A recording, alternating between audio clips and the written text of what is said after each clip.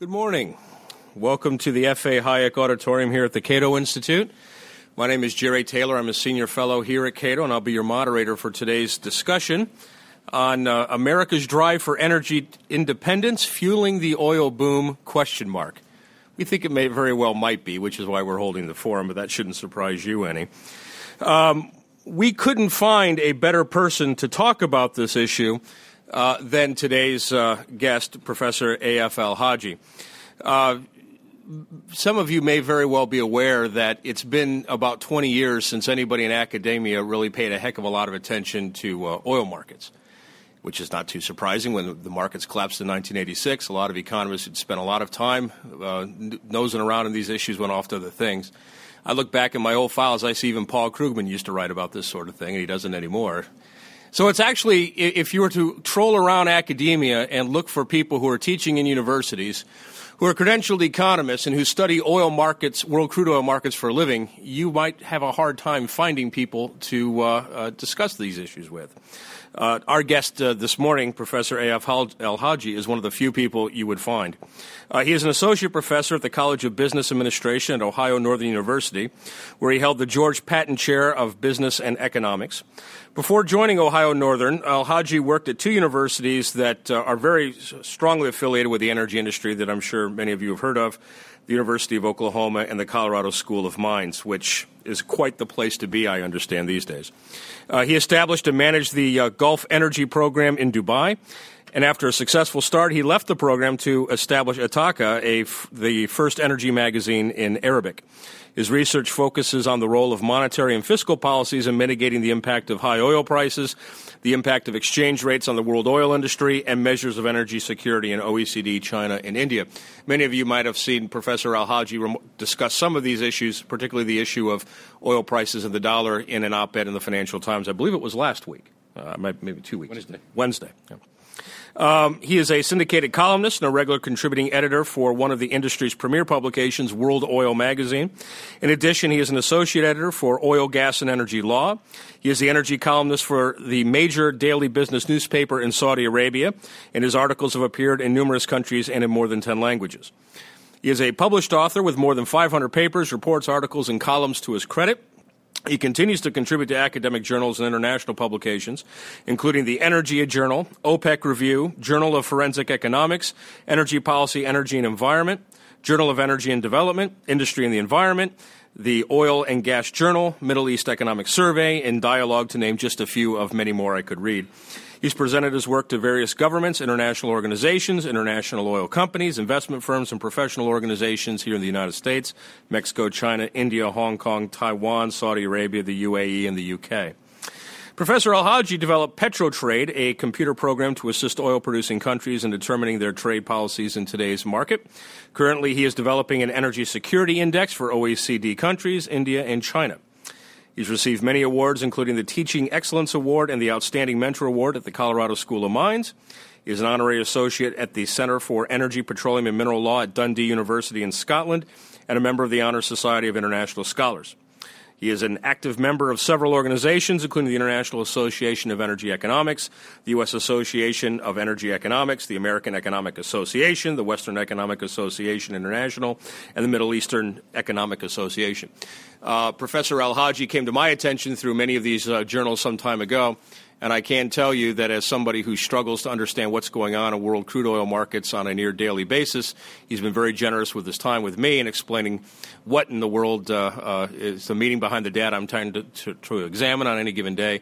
He's been a great friend, and he's been an invaluable assistance to my work here at the Cato Institute, and I think you're going to find his comments very interesting today. So please join me in welcoming Professor A.F. Al-Haji.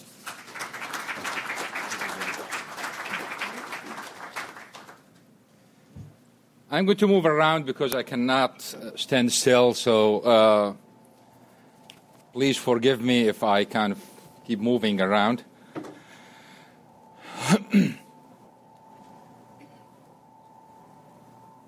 I would like to start my presentation with the following picture. This is the picture of my grandparents when they got married. When my grandfather was 36, he was diagnosed with a disease, and doctors give him 6 months to live. 6 months to live. You have heard this joke before that God created economists to make the weathermen look good. Now here is the end of that joke. Ladies and gentlemen, here is my grandfather at his 100th birthday.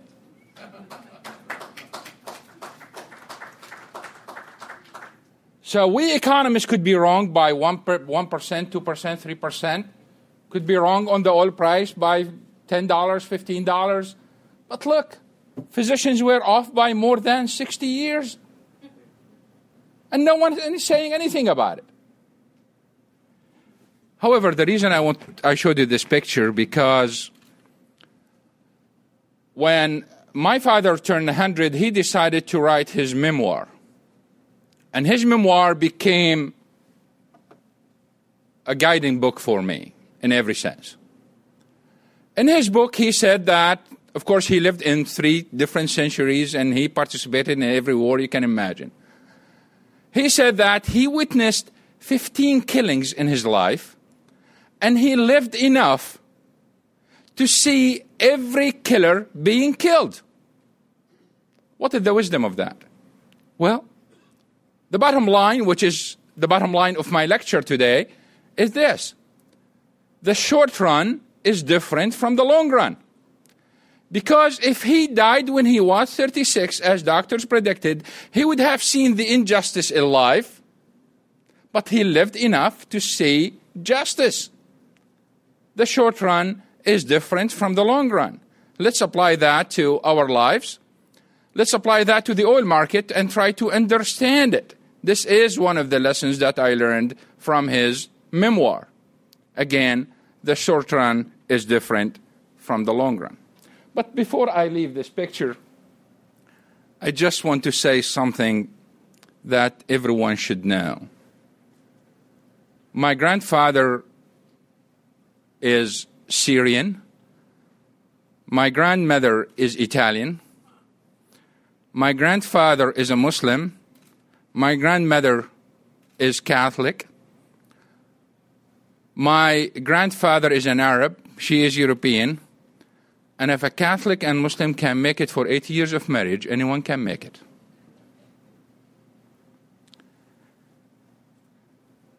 Since he is Syrian and she is Italian, I can claim to be half Italian, half Syrian, or half Syrian, half Italian, any way you want to look at it.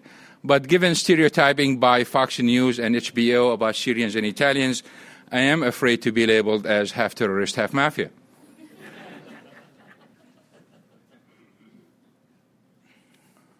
Oil prices will remain high, and there are many reasons why they will remain high, but this is my main emphasis on why they will remain high. And my today's presentation is going to focus only on the first one, on the rhetoric of energy independence. Of course, declining dollar has an impact. Power shortages in OPEC members and the growth in domestic consumption in those countries is going to reduce exports and push prices up. So I'm going to focus only on the first one today. We wish life to be this way and this easy. But we know this is a dream. This is just a fantasy. So what is reality? Here is reality. The F-22 Raptor. 30 gallons of jet fuel per minute. Fantasy, reality. 4 600-gallon tanks, 2 600-gallon tanks with 4 missiles. The bottom line here is this. The United States cannot be the world superpower and the military superpower and energy independent at the same time. In fact, being energy dependent on other countries where you get power from Japan, for example, for the bases. You get oil from Dubai ports, from Dubai. This enhances the power of the United States.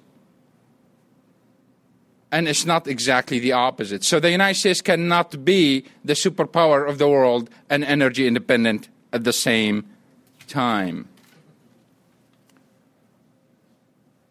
We have to depend on something.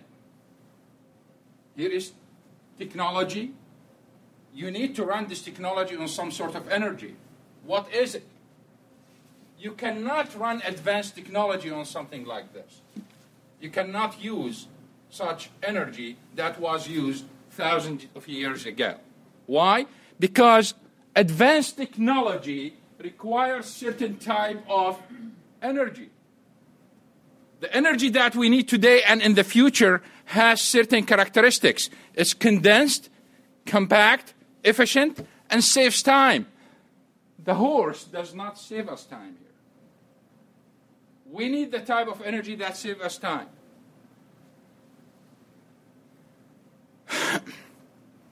We can eliminate dependence on oil, but at the expense of what?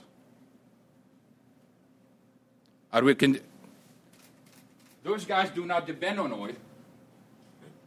Are they better off? Do they save time?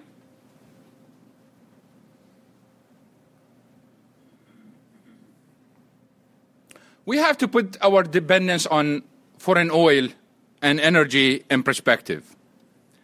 About 40% of the U.S. energy consumption comes from oil.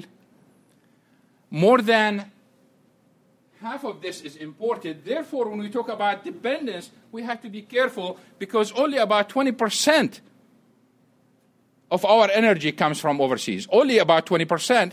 And about half of it comes from secure sources. And mostly we are talking about Canada and Mexico in this case. Now let's flip the coin and look at the other side. We depend only on 20% of imported energy. But let's look at OPEC members and look at their dependence. In most OPEC members, oil represents 90% of their export revenues, 40 to 70% of their GDP.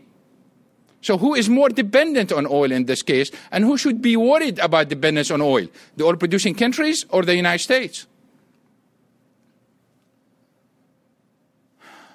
It's unfortunate to see that the following trend in the United States.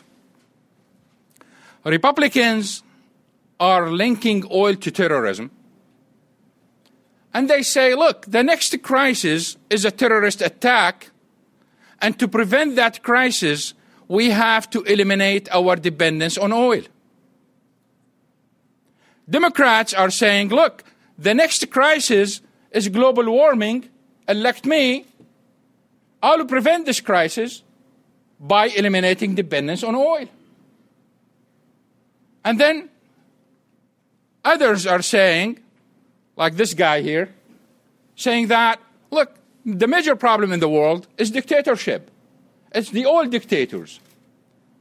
And if we eliminate dictatorship, then the world is better off. And one way to eliminate dictatorship is eliminate dependence on oil, because that will make oil cheap, and then those dictators or those dictatorships will collapse, and then we are better off.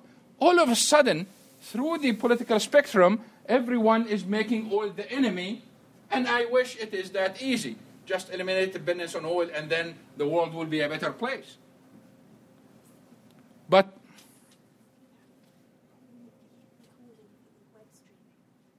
okay. So oil is the enemy, but let's look at the result of that. What are the results of this behavior? First of all, especially for the Republicans, if we are going to eliminate dependence on oil, what about the future of the Middle East? And what about the future of Iraq right there in the middle? We know that the Iraqi economy is dependent completely on oil. Now eliminate dependence on oil and make oil cheap at $5 or $10. How you are going to build a new country in Iraq? And how you are going to support the government in Iraq? And how you are going to make Iraq stable without money? And what about the rest of the world? What about political instability? What about civil wars in those countries? And when they become poor, when they extend their hand, they need money, they need help. Who is going to pay for that? Eliminate dependence on oil. Are American taxpayers ready to subsidize the Saudis when oil prices are at $5?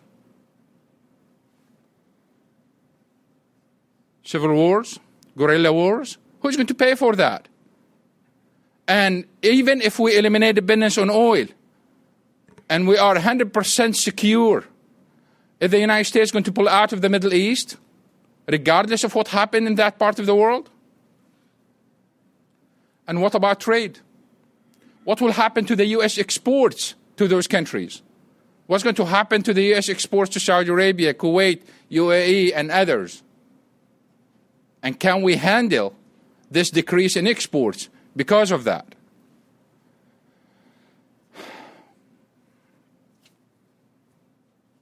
Let's look at the U.S. one more time. When we talk about energy crisis, first of all, let me make this clear.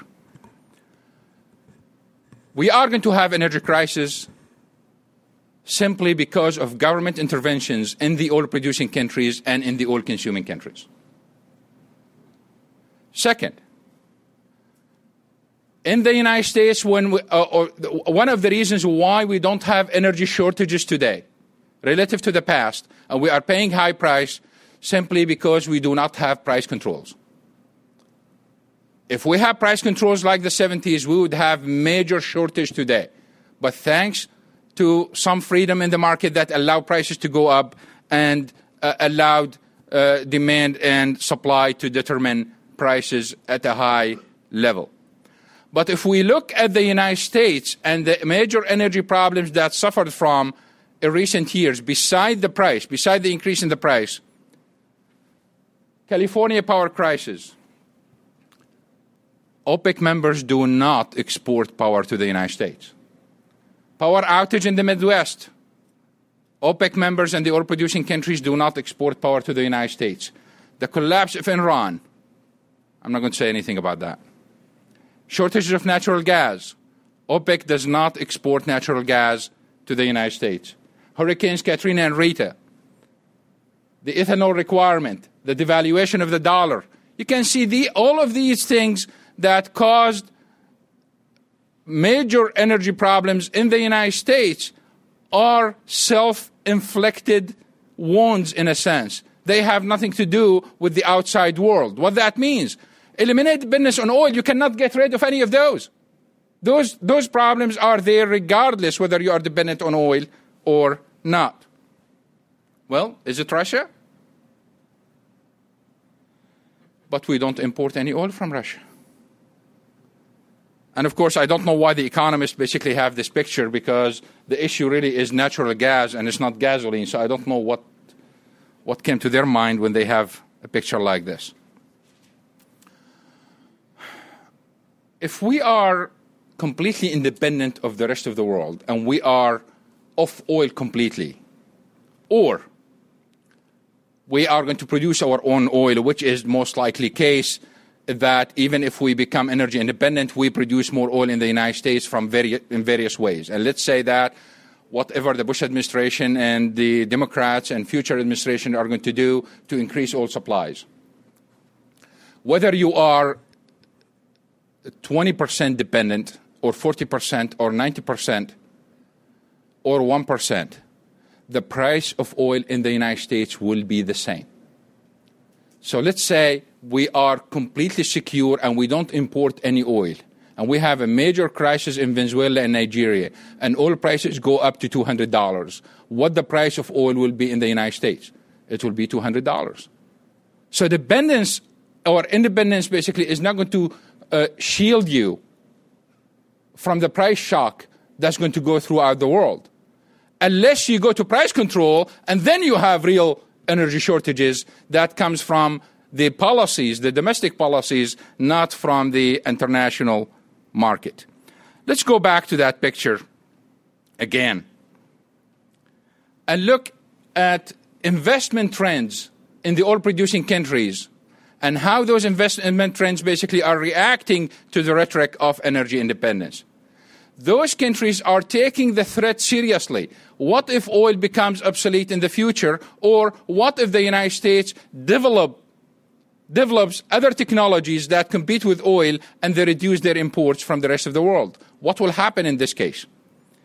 If we study investment trends, we see 4 reactions to the oil-producing countries.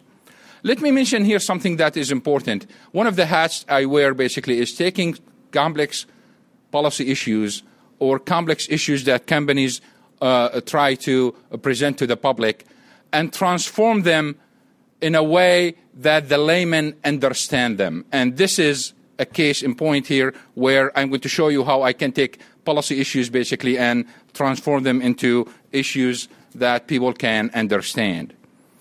We can sum up those policies this way, or the reactions of the oil-producing countries. We have the lion's reaction, the tiger reaction, the rabbit reaction, and the wolf reaction. In the case of the lion's reaction, the oil-producing countries will ignore the rhetoric of energy independence and do what they do best: produce oil. In this case, of course, they need to increase their capacity to meet demand and just ignore all the rhetoric. But I wish that was the behavior. What we see what we call the tiger reaction. The tiger reaction is to increase production capacity, have excess capacity on the side, and flood the market whenever you feel threatened. So the tiger here stands for revenge. And if they have enough excess capacity and they flood the market and oil prices go down to $10, then we can say goodbye to ethanol, goodbye to all the new energy technologies that are being developed today. Just the same thing what happened in the 80s. When the prices declined in the mid-80s, it killed most of the alternative technologies. And those countries basically are building excess capacity to be used sometimes, or at least to cap the development of alternative energy. Because if you are developing alternative energy and those countries have 7 or 8 million barrels of excess capacity, you put that in your calculations. You put that in your mind because you are afraid that they may flood the market someday and oil prices decline. The rabbit reaction, the third one here, is to believe the rhetoric. To believe that oil is going to be obsolete. To believe that the United States will not import any foreign oil in the future. In this case, you sell your oil today, you take your money, and instead of investing or reinvesting back in the oil industry, you take your money and invest somewhere else. In anything else, including alternative energy. The problem here is we know that the decline in productivity of the wells and the decline in production is going to be faster than the growth of alternative energy. And therefore, we are going to have a massive shortage in this case. Let me go back a little bit to the tiger reaction here. If they use that policy and oil prices decline, we know what the impact of that is. It's not only going to kill alternative energy, but it's going to kill all the marginal wells too. We've seen this in the United States in the mid-80s. We've seen it in 1998 and 1999, which means that world oil production is going to decline in the next period, and then prices will go up, and we are going to experience shortages too. But the fourth one is the most intriguing, the wolf reaction. They believe that there is some truth to this energy independence, and it may materialize. We may end up with some alternative energy that compete with oil.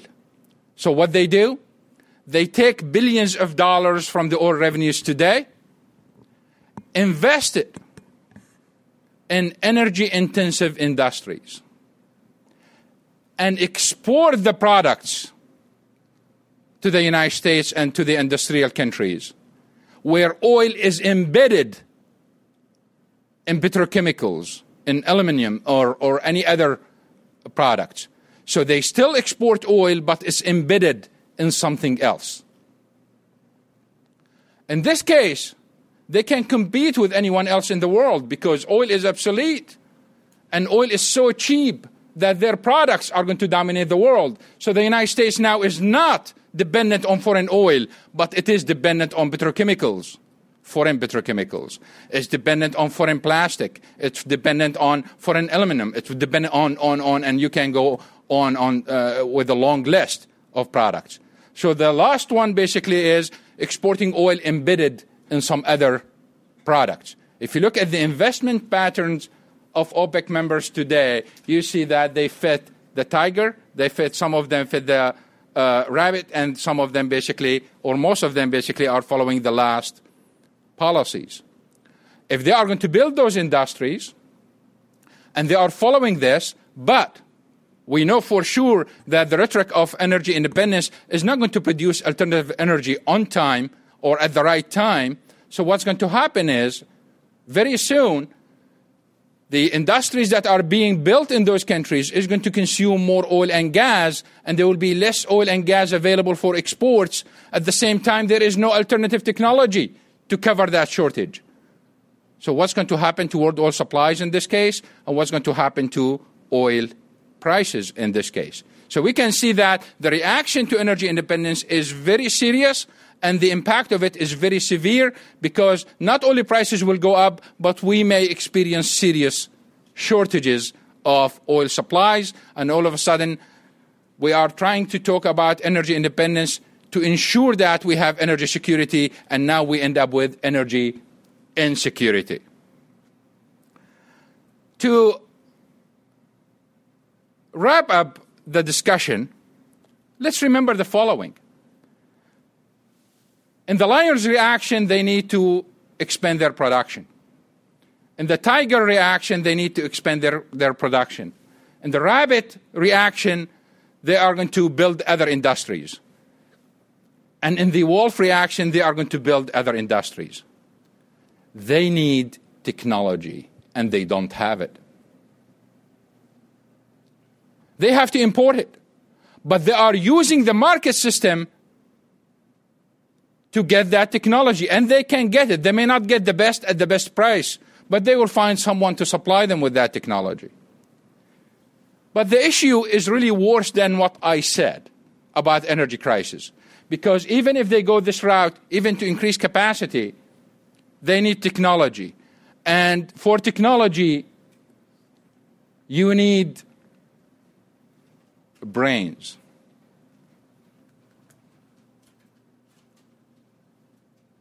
And to build brains in those countries, they need good universities. We know for a fact that we do have a shortage of skilled workers in those countries. I'm talking about natives. I'm talking about nationals of those countries. And they need to send them overseas to be trained. This will explain their behavior, why some countries are sending thousands of their students to the United States and other countries. Why? Because they know the impact of this technology, and they know they need to build those brains. And that's why their universities basically have new vision, and they are trying to cooperate with other universities. We are ending up with a cooperation between universities in OPEC members and Europe and the United States and Singapore and Australia and others. So they are ending up with that cooperation to build the human resources needed to provide the energy to the world. Which means the solution to the energy crisis may not be in the energy field or cooperation between the governments of the consuming countries and the producing countries. Their intervention in the energy markets is not going to solve the problem, but maybe cooperation on education and transformation of knowledge to those countries may help. Maybe cooperation on the education part is going to help the solve the energy problems of the future. To conclude, politicians who are calling for energy independence should not ignore the fact that the market has chosen a fuel, oil in this case, that is not among their current fuel preferences. The main lesson today: politicians win in the short run, markets win in the long run.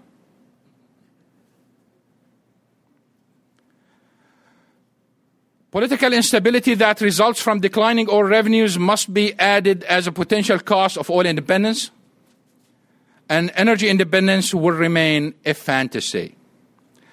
I hate to be that pessimistic about the future, about possible energy crisis, increases in oil prices. One of the lessons I learned from my grandfather is to be optimistic and to always end my presentations in an optimistic way on a rosy note. Ladies and gentlemen, for my grandfather, the past, for you, the present, and for our future, the children, here is my rosy note. Thank you.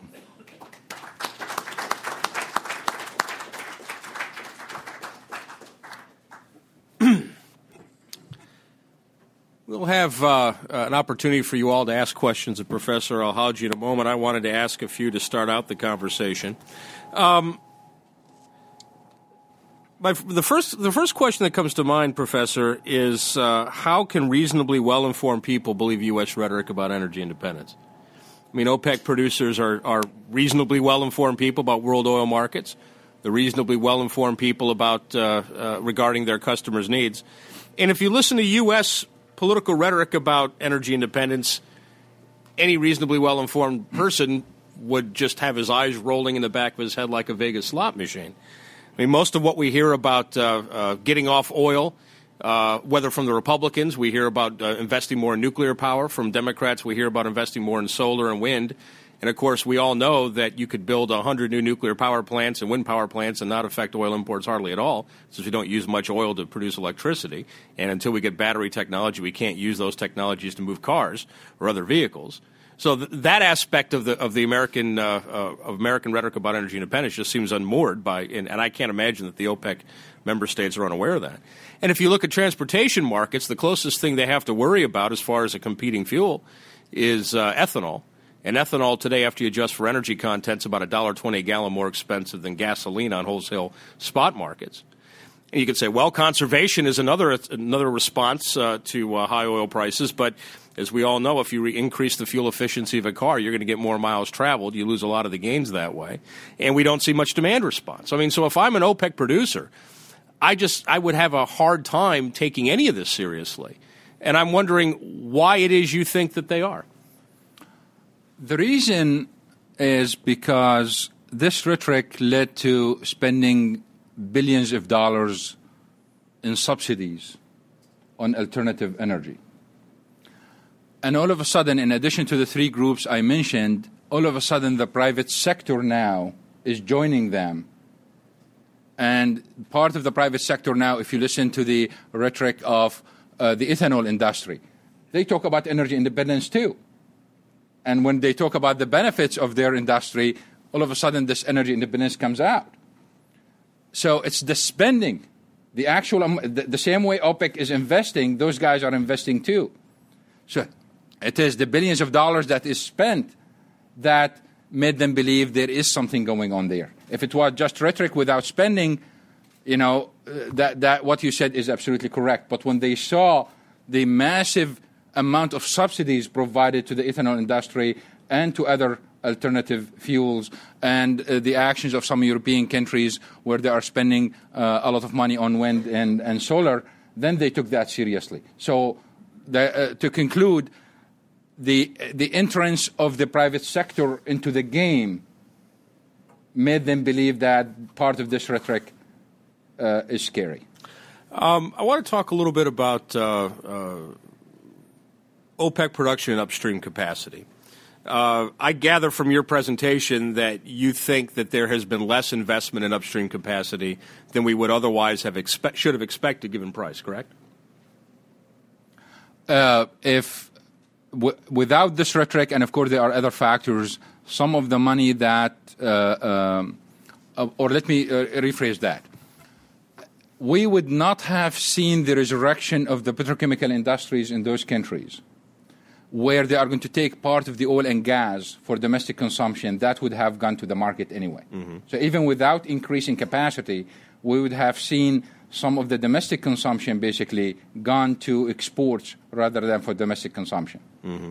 But there is a case to be made that since the emphasis, the strategic position of those countries is to diversify income right now, so they are taking most of the oil revenues to be invested in the alternative choices of income rather than to focus on the oil sector.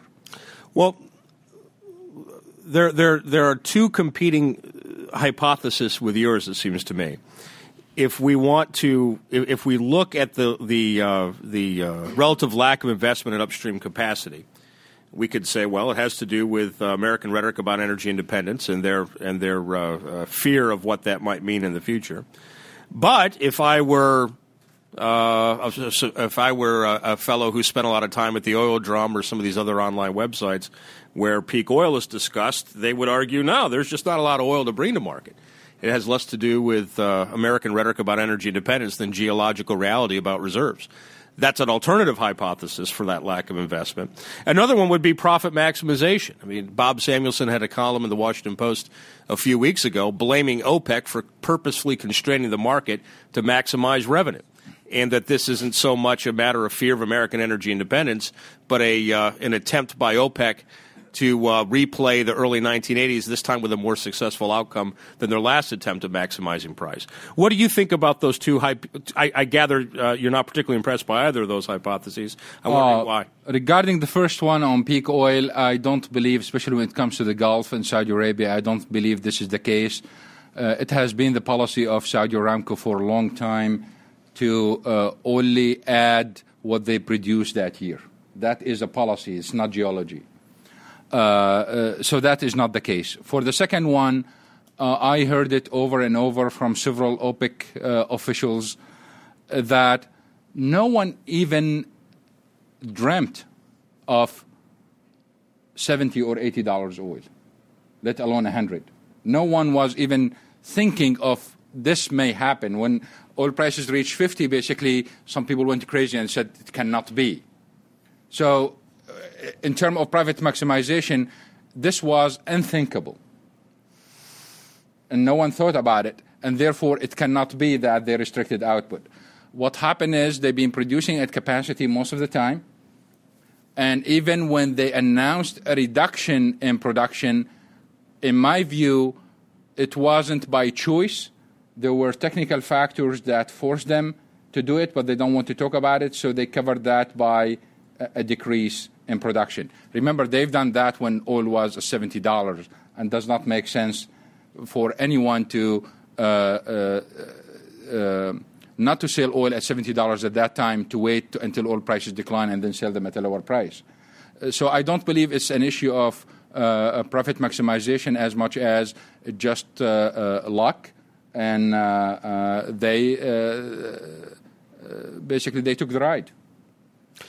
Finally, one of the people I think pretty highly of in the economics literature on this subject is Maury Edelman. And Edelman once argued that the main difference between, say, a private sector oligopoly that controlled oil production in the Middle East, like we saw arguably prior to OPEC with the Seven Sisters and their investments there, versus, say, a publicly owned or a publicly maintained cartel via OPEC, is that the time horizons for OPEC member states is going to be shorter than the time horizons for investors, even if they're in the business of managing a cartel.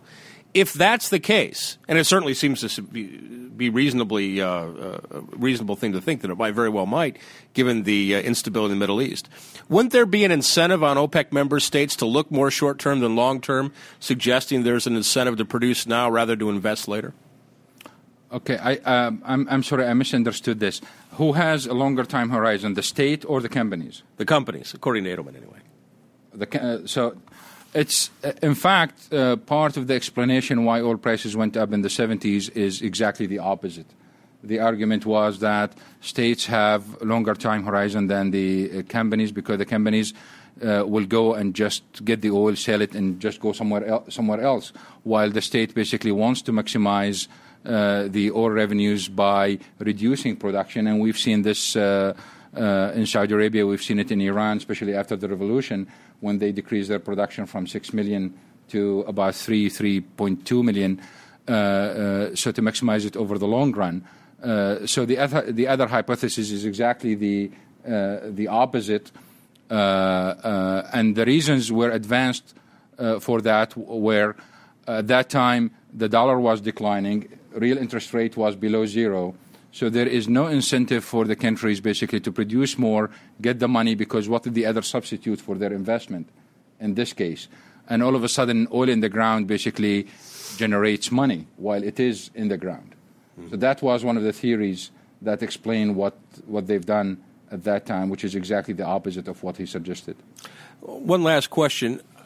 How do we really know what production capacity is in OPEC member states, what investments are being made, and what upstream production we might see in the future? I mean, whenever I've looked at the data and talked to economists like you who study this, they tell me don't trust EIA data. It's all very dodgy. Don't trust reported numbers out of these companies. They all have reasons to lie, obfuscate, and mislead. Don't look at these upstream investment figures because they're being selective about what they're releasing. Everyone in the cartel has an incentive to be as opaque as possible. And if that's all the case, how do we know that there's either slack capacity or lack of slack capacity? How do we know what's being spent upstream and what's not? I'm curious what your thoughts are on that. There are problems with the numbers, of course, but let's remember that I mentioned technology on the slide. They don't have the technology, and therefore they have to sign contracts with Western companies. And those contracts basically are public. So it's not, I don't mean that the details of it are public, but at least we know that the service companies that sign contracts, and we know why. So there are some indications on, or you can judge the numbers based on some indications, whether to, as an educated, you can make an educated guess whether those numbers are correct or not based on information on those contracts and those the information from the service companies. And of course, the issue of excess capacity is not only related to the numbers. We do have problems with definitions too, because what is the difference between excess capacity, real excess capacity, surge capacity, for example, and OPEC members use all those interchangeably, but they are different. So real capacity basically for some oil companies, national oil companies, is what they can produce over a 2-year period. Others look at it as only 90 days. So it's not only the numbers. We do have problems with the numbers and the definitions too. The other thing is what OPEC oil ministers refer to as excess capacity is any oil they have. But it does not mean that oil is marketable. It does not mean that oil is usable. And that's why sometimes the OPEC numbers are higher than what analysts look at, because the capacity they can market is less than what they say. Mm-hmm. Well, enough of my questions. It's time for some of your questions. So I'm going to randomly choose people to speak. We have a microphone that will be delivered upon you as soon as I call you out. Identify who you are and ask your question. Try not to give talks, or else we'd have your name tag up here. I'll start with my friend Ken Malloy here down in front.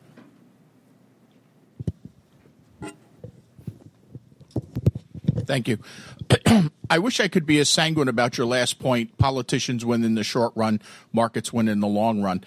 I look out at energy markets more broadly than you're talking about now. You're talking about oil, but if you look at the debate on electricity, Republicans take a command and control on the hard asset side of the market. Democrats take a command and control on the soft side of the market. There is no constituency or coherent advocacy for a market-oriented energy policy, with the exception of what must be a very lonely job for Jerry. Where is the coherence going to come from? when you have all of the candidates on both sides of the aisle committing to climate change and committing to the goal of energy independence. I am very, very pessimistic about your last point about markets in the long run. I see lots of threats in the United States to a coherent energy policy based on markets in the United States. I agree with you completely. It seems like I have to clarify what I said. What I meant is the policy failure. The policy failure indicates the success of the market because it's the market power that make those policies fail. I don't mean that we are going to converge in the future and go to markets. No, what I meant was that the failure of those policies indicates that the market is the winner in this case by their failure. But I agree with your point. Jerry, your take on Washington and energy policy? Well, Washington is rather unmoored when it comes to sensible conversations about energy, but I'm a little less cynical or pessimistic. Actually, I'm very cynical, but I'm less pessimistic. Think about what happened the last time we had this kind of a price boom in oil markets, 1979, 1980, 1981, or even before that in 1973. What did the politicians do at that time? We had price controls. We had rationing. We had subsidies for all these renewable energies. We had binges like the ethanol binge. Maybe not quite as devastating over the long run. I think the ethanol story is going to be a one for the record books. But by and large, the government intervened far more aggressively in the 1970s than they have today. What happened?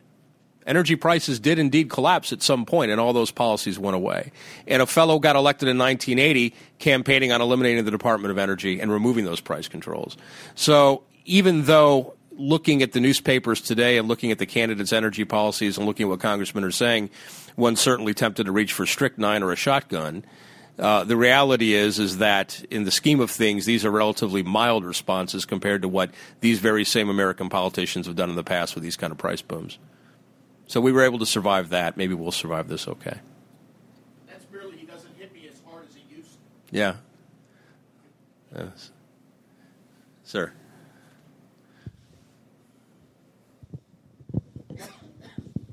Richard Wallace. I'm a private investor. I don't have an affiliation with any recognizable firm.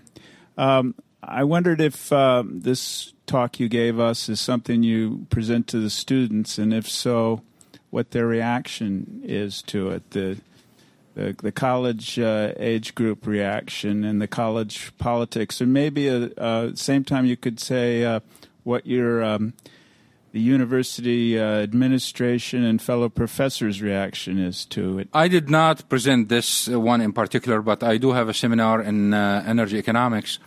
And part of the seminar, basically, students have to act as if they were congressmen or congresswomen, and then we will have a debate for 2 hours where the media is invited and the president of the university will be the moderator.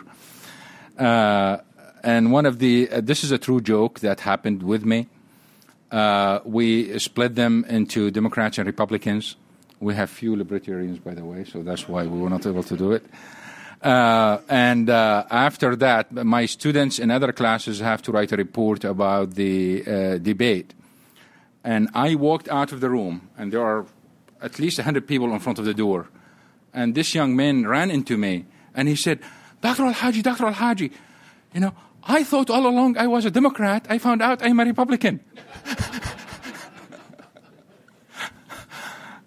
Not sure that's good news, but... So that if you are asking about the impact, that's what, at least it helps people find themselves. You're in front. Yes. I guess I need to hold up for the microphone. Although they don't call me 20 decibel Josephson for nothing. But we are simulcasting this to millions over the internet, so there you go. I'm Julian Josephson, Bootstrap Press, a local NGO here in the Washington area, mainly involved with science, environment, and so on. Dr. Al-Haji, you mentioned earlier that the OPEC countries, some of these countries of which you spoke, did not have their homegrown technology for further industries, and so they have to build this up from abroad. And I don't know if I can couch this correctly, but I thought, if I'm reading the news correctly, that Iran is building up its homegrown technology and in many ways independent of foreign help. They're doing it homegrown, and could this have an effect on your predictions, number one, for downstream, and number two, that possibly the country's doing it also because they may be girding for war? Okay. Regarding the answer of this question, I would like to refer you to my friend Hussein bin Youssef. He is sitting there, and I think he can answer this question better than me, because he is familiar with the situation there. So if you don't mind giving him the microphone there. Well, thank you. Iran also has a much longer experience in the oil and gas. The industry is 100 years old. But Iran has made quite a bit of advancement, not only in oil, but also gas and petrochemicals. So you're right. And even under sanctions, Iran has made quite a bit of, attempt to raise the production, and successfully so. But let me, now that I have the microphone, let me ask a couple of questions and make a couple of comments regarding your questions on the investments within the OPEC. If you look at the size of investment versus the gross national products or GDP, ratio of those for OPEC countries are much higher than the industrialized countries. So in that term, yes, they are making more investments. But do we see it in the total, the size of the production? In some cases we do. In some cases we don't.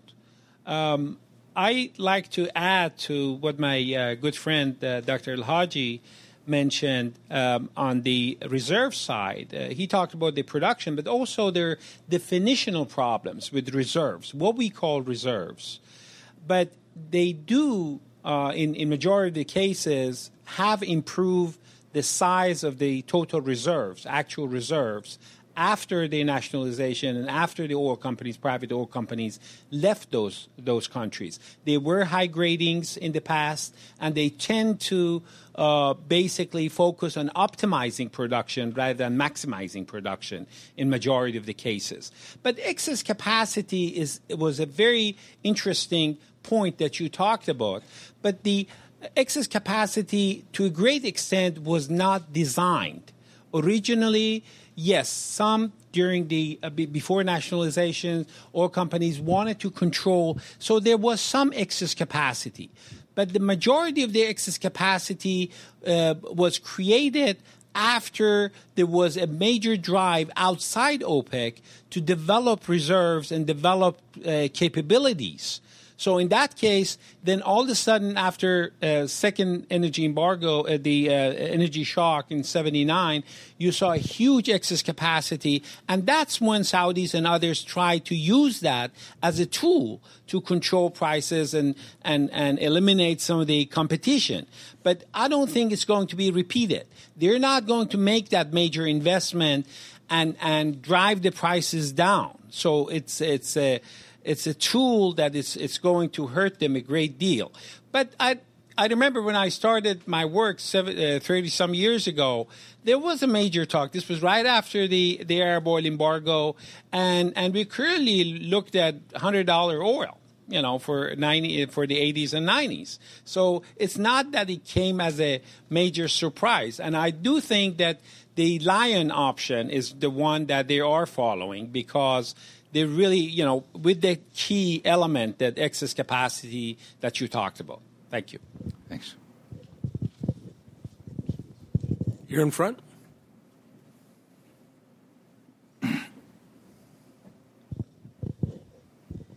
Thank you. My name is Sonia Schott. I am independent journalist based here in Washington. I was wondering if you can talk about more on the role or the impact China is going to have as a replacement for the U.S. as a number one oil consumer, and what kind of impact does this is going to have in the OPEC countries? Thank you. Let me illustrate something that is very important. If we look at the energy or the growth in demand for oil in China, we see a surge in 2004, and then a growth continues, but at a lower rate than 2004. One of the mistakes that happened in the predictions of the world demand and the demand in China was the outsourcing and offshoring that no one paid attention to in the oil market. We have thousands of companies that moved out of the United States, Europe, and Japan. They went to China. And what happened is, and I'm talking about modelers who were predicting oil prices, predicting demand, etc., that they used lags in those models. And when those companies moved, and we have lags in the models, they already counted those companies part of the United States for the future. They already counted them part of Europe, part of Japan. And that's why we did not see the surge that we've seen in China in those countries in 2004. Those companies moved to China and were not counted for. Then they increased the demand severely, or they increased it substantially in 2004. That caused major power shortages in China. That forced operators basically to buy small generators that run on oil. That increased the demand for oil, and that's why we've seen the surge. By 2005, we've seen more power generation in China. That solved part of the problem. The globalization slowed down a little bit, so the number of companies that went to China after 2004 is less than before. And then oil prices continued to go up, which made private generation very expensive for those operators, so they stopped. And then some labor laws kicked in because, as I understood it, that in the summer, during summer months, factories have to operate air conditioners for the safety of the workers, and the private generation was enough only to run the machines, not the air conditioners. So they were afraid from penalty and government intervention. So we've seen a decline after that. What we see right now is the normal expected growth that is related to 9 or 10% economic growth. That's going to have two impacts. The first impact is going to put pressure on the world demand on one side, and then is going to affect the direction of trade in oil in this case, because it's going to divert oil from one place to other. And as an official in the Gulf said, that when others come to us, they ask us about the quantity and the price. When the Chinese come to us, they never ask about the price, which means that we can see how the trade direction is going to change toward China. The other issue I would like to mention related to China is the expansion of nuclear power. Many people think that the expansion of nuclear power is going to be at the expense of oil. It's exactly the opposite. The expansion of nuclear power in China is going to increase China's demand for oil, simply because the government mandated the working days for factories because of power shortages. And if power is available, then those factories are going to run 7 days a week, 24 hours.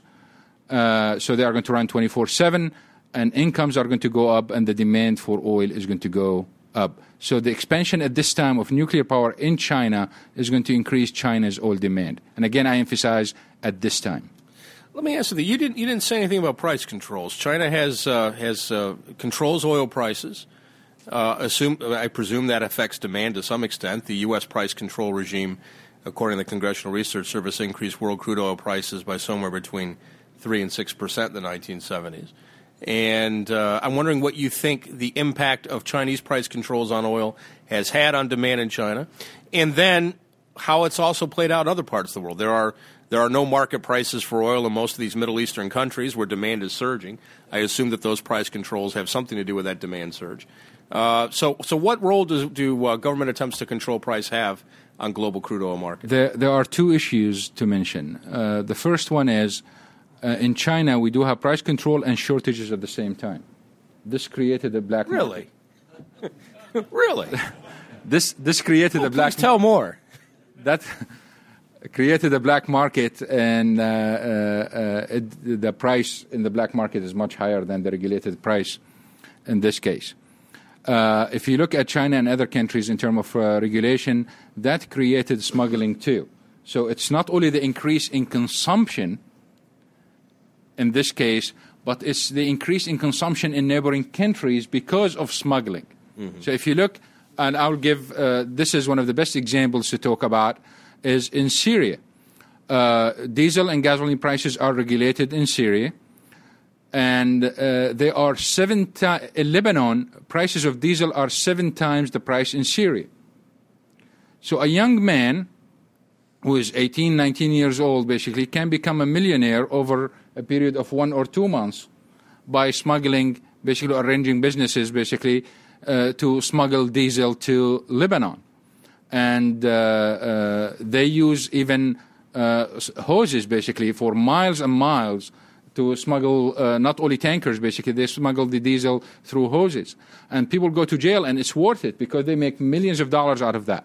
So what we see as a result is the increase in demand in Syria because of lower prices, and then increase in demand in Lebanon because they are getting the subsidies, in a sense, indirectly through smuggling. And, of course, that created shortages in Syria. We see the same thing in other countries. Now we've seen evidence that petroleum products are smuggled outside Saudi Arabia because they are more expensive in Jordan and they are more expensive in Yemen and United Arab Emirates. So we are seeing the smuggling throughout the region because of price controls. So the upshot is that the regulated price is not really the market price, and so the price controls are probably having less effect than I might think. Correct? No, they are. What I'm saying is they have an effect. They are increasing consumption within the country and outside the country because of smuggling. Mm-hmm. So they are having an impact. They are increasing. What I'm saying is if there's a lot of smuggling going on, then there's a black market price, so the price control may not be affecting demand that much, since market actors are paying real black market prices, not official price control prices. Because of the laws, because if you are caught smuggling, basically there is a cost to that. Mm-hmm. So what happened is you sell it at a price that is lower than the market price to market yourself. So even in Lebanon, basically, they are not getting the Lebanese price. They are getting something lower than the market price in Lebanon. And that is, in a sense, fuels consumption. In the back, sir?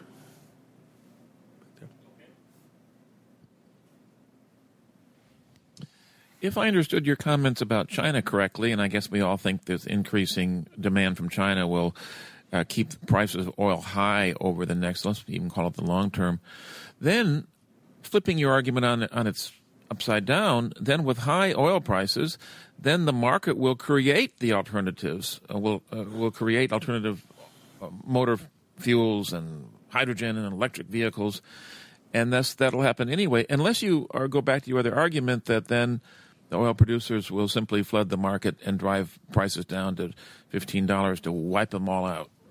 I wonder how you respond. Definitely there is a threshold, there is a price for alternatives to survive. And $100, $110 basically is not the price. We need even a higher price than that. One of the reasons why, because with the decline in dollar, it's not only affecting the oil market, it's affecting alternatives too. And then with alternatives, basically, we do have some energy security issues, just like with oil. For example, if you recall, President Bush was talking about hydrogen for a while, and then he switched to biofuel. One of the problems with hydrogen is you need fuel cell for it, and to create a fuel cell, you need palladium. And there are only 2 countries that export palladium in the world, Russia and South Africa. While there are more than 30 countries that export oil, most of them are controlled somehow by the United States. So do you want to deal with Russia or do you want to deal with some other countries? So there are other, beside the cost, there are other issues related to energy security. In terms of excess capacity, we don't see it right now. At this stage, we don't have enough excess capacity basically to affect oil prices. Otherwise, we would have seen prices going down. But we may see it over the next few years if the plans that they are talking about materialize. But there is this threshold where we've seen it in the, and Jerry alluded to that earlier, we've seen it in the 80s where things just flipped on the other side. So we may see the same thing again. I believe that the high oil price that we see today is not enough to bring enough alternatives to affect the oil business. And at the same time, I believe that this oil price is not sustainable in the long run for several reasons. One of them is the vicious circle of oil prices and the value of the dollar. And let me explain that quickly. We know that the decline in the dollar in the short run increases oil prices through speculation. In the long run, it reduces production and increases demand. So lower dollar increases oil prices. When oil prices increase, the U.S. trade deficits go up. When the trade deficit goes up, the dollar value goes down, and we continue with this vicious cycle. That's why it's not sustainable, because we may end up with $500 oil, but at what dollar? At what exchange rate in this case? If the dollar is just 1/10 of the euro, then $500 is cheap in this case.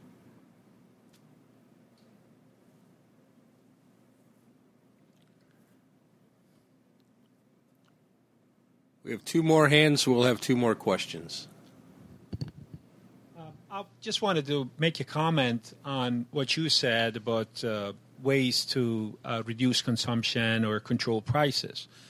There's been a number of attempts by many countries to reduce subsidies or eliminate subsidies. In many cases, unfortunately, in places like Yemen or India or Burma or Nepal, many other countries, there's been riots after that. So there was no alternative to reducing those subsidies.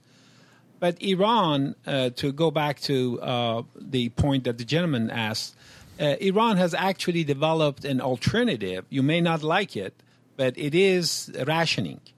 And it has worked. It has eliminated the possibility of smuggling the products outside the country. If you can only buy certain number of liters or gallons per month, then there is no way of exporting it or illegally. That problem is not limited to Levant. In Turkey, from Iraq, and other places, it was very common. So when you have that kind of imbalance on prices, that's the problem you're going to have. Iran had to make subsidies. The government had to spend tens of billions of dollars each year to keep those prices low. So now they could not raise the prices substantially. Instead, they used an alternative. They used rationing, and it has reduced demand considerably, over 20%. And the idea is catching up in other places. Syria, in particular, has asked Iran to basically help them out in developing that kind of a smart card that they use, and the concept of rationing. Yeah, I wouldn't disagree with you. I think if you ration something, it's probably going to become more scarce and you'll get less consumption of it. Not sure it's a good policy, but I understand that it may work if that's your metric. One last question here, and then we'll break for lunch. I'm thinking about the tiger analogy, the tiger behavior in '86 and mid '90s when the OPEC price dropped. Are you ascribing that to I'll use the word predatory for Tiger, OPEC behavior, or was it driven by our double-dip recession in the early 80s, which drove demand down, and it wasn't predatory pricing by OPEC, predatory meaning trying to drive out alternative energy options? Thank you. What happened is, to prop up prices, the Saudis continued to cut their production, and they cut it from 10 to about 2.5. And they tried to convince other members to cut, but other members needed the money, and they were selling oil at any price.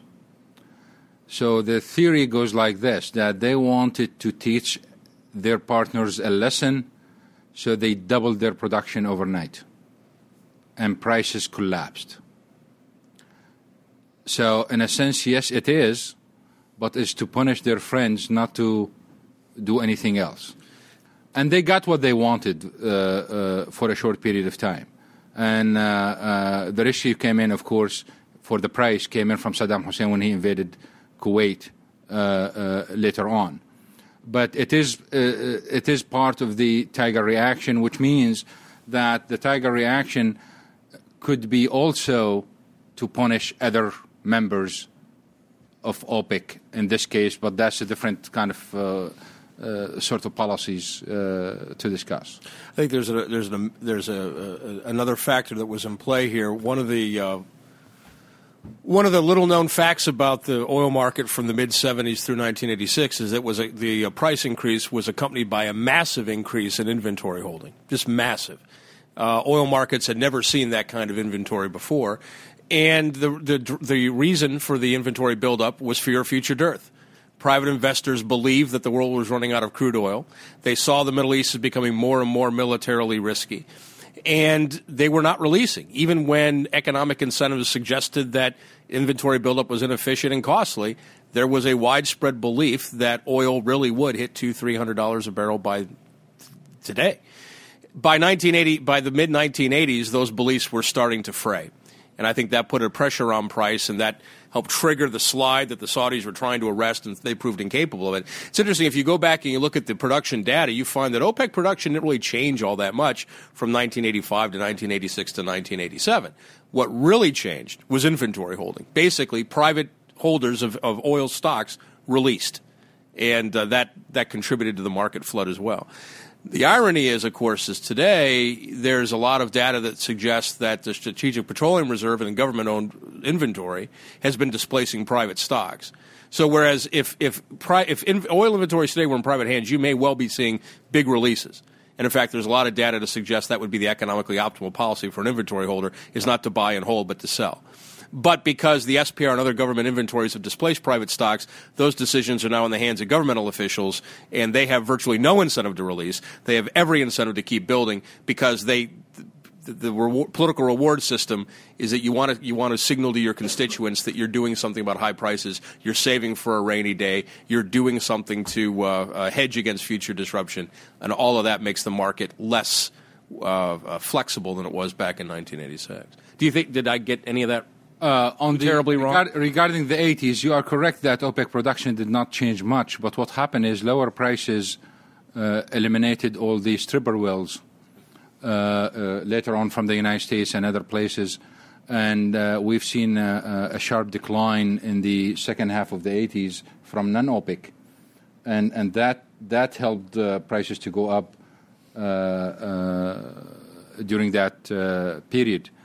The issue of the SPR and private stocks, we do have statistical evidence to show that there is a substitution between the two, that as the Bush administration basically increased the size of the SPR, we've seen private stocks basically going down. So in a sense, the government is subsidizing the oil sector by holding those stocks. The only difference is the release mechanism is completely different, and its impact on the market is completely different. Let me ask you, I intended to break, but there's something occurred to me I've never really quite understood. Maybe you can help me understand it. Though we don't have any real concrete numbers that I would take to a bank, we are told by most analysts that production costs in Saudi Arabia are somewhere less than $5 a barrel. A few years ago, Saudi Aramco was advertising production costs at $1.50. That's probably gone up by now, but somewhere between $1.50 a barrel and $5 a barrel. When production, and I understand that Saudi production figures, assuming that those figures are correct, aren't necessarily the same as Iranian production numbers or Kuwait production figures or anything of the kind. But given, if that's true in Saudi Arabia, when oil is selling for over $100 a barrel on world crude oil markets and it costs you nowhere more than $5 a barrel to produce, how sustainable are policies and how politically and economically sustainable are policies which divert investment away from new production capacity? It just seems stunning to me that if there is more oil to be brought to market, that someone's not bringing it to market given that huge spread between what the market will give you for that oil and what your production costs are. I've written an article. By the way, you may see some of those articles and some of the graphs, especially on the SPR, on my website, aalhaji.com, which is my first initial and last name, and then click on articles. You can see some of those graphs. I've written an article a while ago basically talking about this particular issue. And I made it in a way just a conversation between me and my other colleague. And the question was, if you have a cow in Houston and the price of that cow $1,000 and you take it to New York, what is the price of that cow? And logically speaking, the price of that cow, it's either the market price in New York or it's $1,000 plus the transportation cost. The problem when we talk about production costs, we are talking about just the cost of transporting that cow from Houston to New York, but we are not talking about the price of the cow. And that's exactly the mistake that we see throughout. The $5 or $1 or $2, this is the cost of transporting the oil from the ground to the top. But what is the price of that oil as something you own, just like the cow in this case? It's a national asset or a private asset, and it has a price. So what is the price of that? And the issue here is, and I mentioned the cow for a reason, because a cow can reproduce, and therefore it's $1,000 and that's it, and you can make more cows later on. But with oil, it cannot, and therefore the price of the oil is not going to be the price of the cow in this case. Is going to be the price of a depletable resource, which we use the term in economics, we use the user's cost. So we cannot talk about the production cost, we cannot talk about the marginal cost of transporting the oil from the ground to the top. We have to talk about what it takes to produce another barrel of oil in this case. And with the increase in costs, in recent years with inflation, etc., you find out that once you start talking about the cost of oil in Saudi Arabia, it's not $5 and it's not $10 and it's not $20. In fact, and I'm going to throw this at you, it may sound surprising, maybe those oil-producing countries been losing all along, even at $100. Here is why. Because this is a national resource that we don't know its price. We have to look at the substitute to find its price. And then there is another mistake in the literature.